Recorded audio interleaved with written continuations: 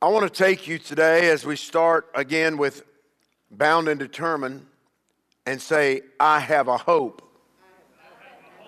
that goes beyond hope. Job, the 11th chapter and the 13th verse in the New Living Translation, the NLT. You're going to find here one of Job's counselors so far is about to speak to him, giving him some instruction because Job was going through literal hell. In Job 11:13, he says, if you would prepare your heart, and I'm saying this to you today, if only you would prepare your heart and lift up your hands to him in prayer, if only you would do that, get rid of your sins and leave all iniquity behind you. All those things that hinder you, leave them, put them behind you. Then, he said, if you do that, then your face will brighten with innocence.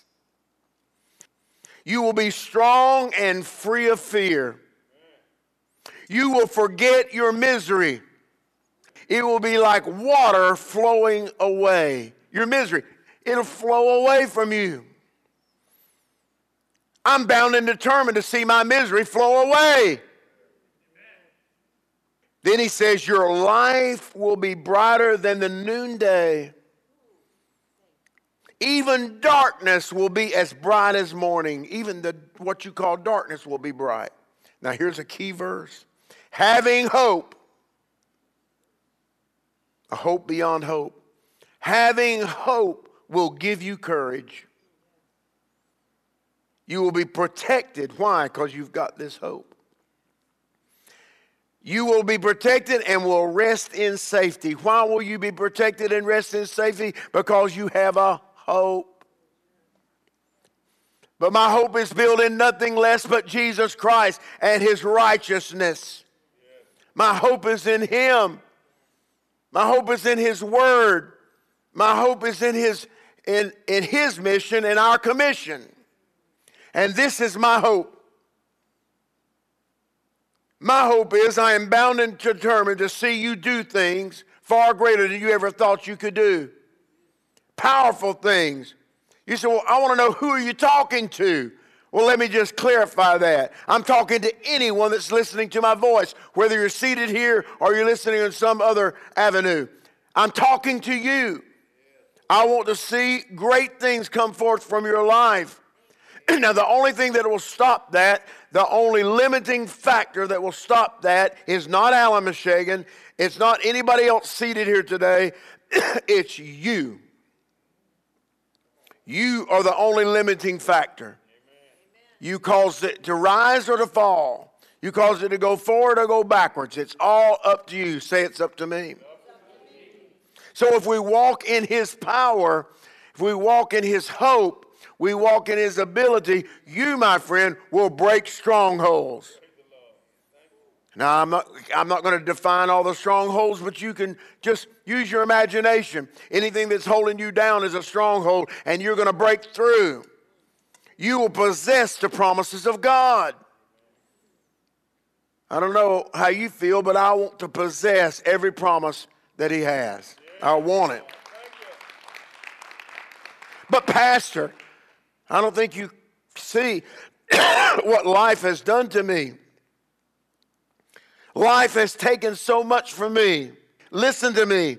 No one or nothing has the power to take anything away from a child of God.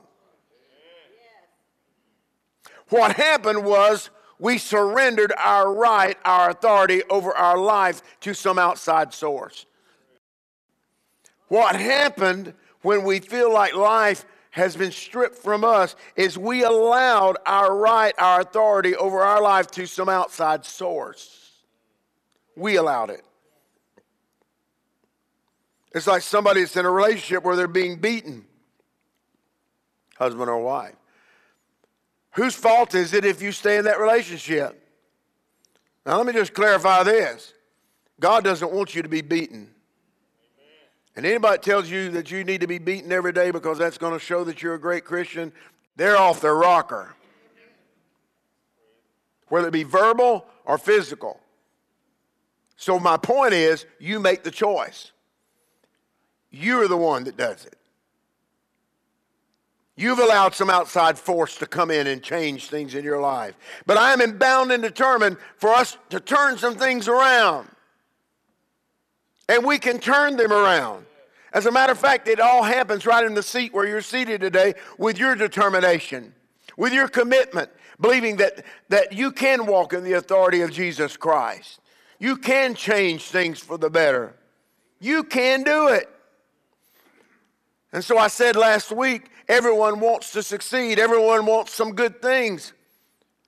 If that's really true, then we need to make the choice to open the door and let goodness in. Amen. Quit shutting it out. So we have to open the door to goodness. Quit shutting the door to it. Open the door to your healing. Open the door to your security. Open the door. Somebody say, open the door.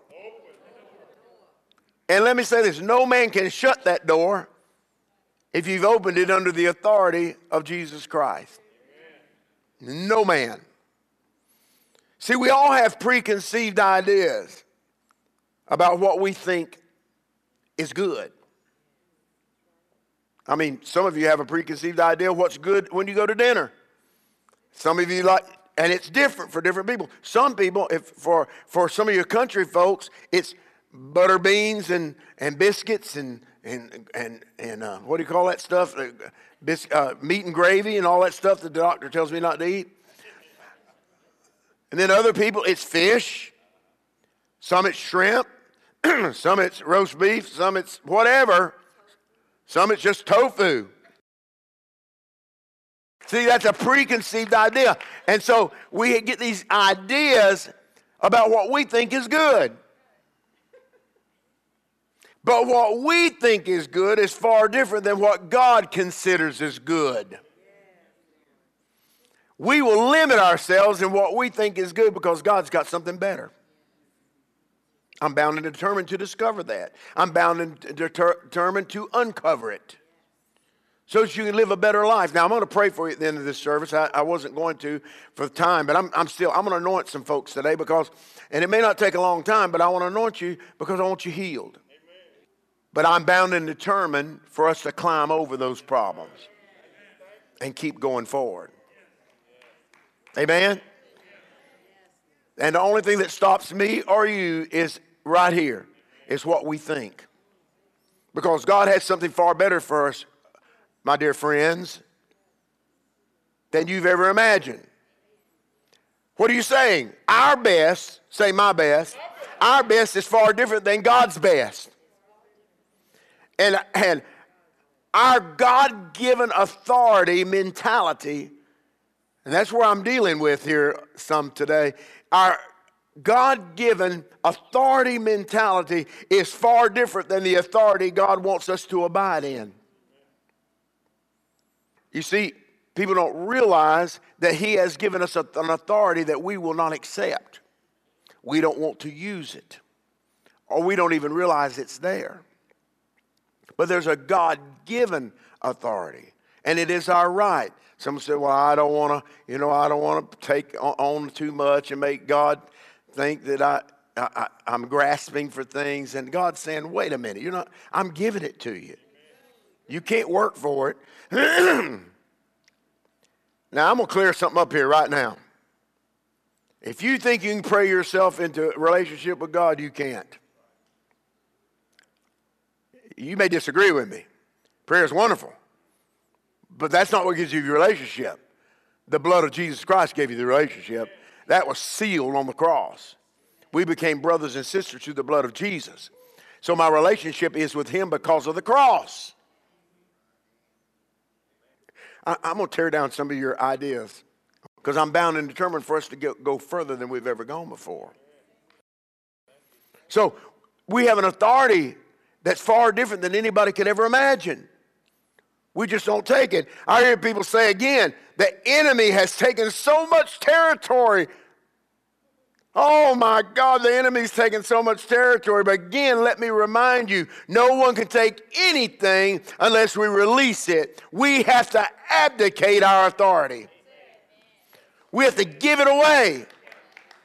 We have to say, It's whatever you will to be done to that offense and not my will. God's saying, well, look, you have a will, and that will I will respect through when you ask. I'm going to get into that in a minute. Your will is important to God. Your desires are important to God. If not, he's put it in Scripture. So we have to abdicate our authority. We abdicate our rights in Jesus Christ. So my hope and my aim is to walk in the power and the authority of the King of Kings, the Lord of Lords, Jesus Christ, and through his authority I am. Everybody say I am. And through his authority I am bound to the power of love. Why? Why am I bound to the power of love? Because love changes things. I'm not going to define all these things for you. I'm giving you little pieces. Because love changes things. I'm bound to it. I'm bound to the power of forgiveness. You call forgiveness a power. You better believe it's a power. Why? Because forgiveness changes me. It does little for you, but it changes me. I'm bound to the power of understanding, wisdom, and knowledge. Why? Because it gives me clarity and helps me to focus. I'm bound to this powerful call in Jesus Christ to see people set free. Why? This is our calling. Bound to it. I'm bound and determined to develop a place where our children's children can walk in greatness. Why? For they will be our legacy. That's why this message is so important. Because if we're not bound and determined, let me just say this, the enemy of our soul is. And he's bound and determined to stop us. I'm bound and determined to create a place, and you should be saying the same thing. Create a place and an environment where everyone can pursue their destiny in Jesus. I'm bound and determined to walk in this hope that we started with this message. In my hope, a hope that goes beyond hope, which is the hope of Jesus Christ. I will, say I will. Be emphatic, bound and determined. I will walk in victory. What do you mean? Whose victory, Bishop? His victory. He won the battle. I just get the spoils. He won the battle. I get the spoils. Matter of fact, I was praying this morning and I said, oh, Lord. And see, I've been preaching on healing on Hope at Home for I don't know how many weeks. So this morning, I know all the scriptures, and I caught myself saying something that I don't like. Here's what I said. Lord, early this morning, I got up early. I said, Lord, I'm asking you to heal me. And I stopped and I said, wait a minute, that's not right. Lord, I want to thank you for healing me. That's the correct way to approach him. Lord, I'm just such a miserable wretch. I'm so torn and ruined. And God said, well, who are you? I didn't call you to be that. I called you to be great. So thank me for what I've already given you, because you can't access it until you do it in thankfulness. So victory, victory, victory, victory. There's a vast difference in what we call victory and what God sees as victory. Because you see, this victory we're talking about is a lifestyle of victory, not just a temporary win. See, some victories are temporary wins. I don't want a temporary win. I want something that's lasting. Let me say this. The cross of Jesus Christ was not just a temporary fix. It was an eternal solution. Y'all get that? Eternal solution. That's why I'm bound and determined to proclaim it. Eternal. What does that mean? That means Jesus Christ died on the cross, shed his blood for the God so loved the world that he gave his only begotten Son, that whosoever believeth on him should not perish, but have everlasting life. What's the only criteria? That whosoever. So once you believe, you're free. I can't pray myself into it. I can't give my tithe and offering into it. That's something he gave to me for free. Boy, it cost him something. So there is no temporary fix in Jesus. It's an eternal solution. I'm bound and determined to see you walking in God's miraculous power. And unless we get bound and determined, it'll never happen. But when I talk about power, it's something that God views differently than what we've experienced. What are you talking about? For the most part, our power, what we consider our power, is superficial compared to the authority God intended. Superficial. Runs far deeper than you can ever imagine. See, we see today, oh, Bishop, you're a powerful man of God. We're going to pray and we're going to overcome cancer. Really? Oh, diabetes, backaches, headaches, family problems. But God's power is far more encompassing than that. What do you mean? Well, look at the scripture. Luke 10:19 in the King Jimmy Version. Behold, I give the scribes and the Pharisees, behold, I give unto you power to tread on serpents and scorpions and over all the power of the enemy, and nothing by any means shall hurt you. That's all encompassing. All power. Well, Bishop, I'm hearing you, but I know what that verse meant because I'm a theologian. Yeah, really? Really? Let me see your cap and gown. That don't mean much to me anymore anyway. What do you mean? Well, I'm smart. I know that these promises was to the early church, the early disciples. So we have to ask ourselves, were these promises like this, was it for the first 82 preachers only? Because that's how many he was dealing with. Was it just for the first 82 preachers only? I say certainly not. For Jesus said, watch, he that believeth and them that believe will be able to do the works. Let me give you some scripture. Matthew 21:22. And all things whatsoever ye shall ask in prayer, believing, ye shall receive. I'm bound and determined to do it. Mark 9:23. Jesus said unto him, if thou canst believe, all things are possible to him that believeth. Are you getting there yet? John 14:12. Verily, verily, I say unto you that he that believeth on me, the works that I do shall he do also. Greater works than these shall he do, because I go unto my Father. You've got it. So when he's talking about I give you power, that word is exousia. When you look at it and study it out, it means delegated authority.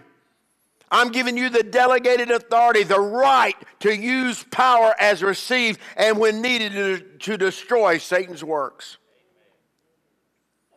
He said, I'm giving you that right to destroy anything that he starts. Then he goes on, he says, I'll give you power. Then you look at the next phrase, was to tread on. And to tread on means to have absolute mastery over any work that has evil intent. Mastery.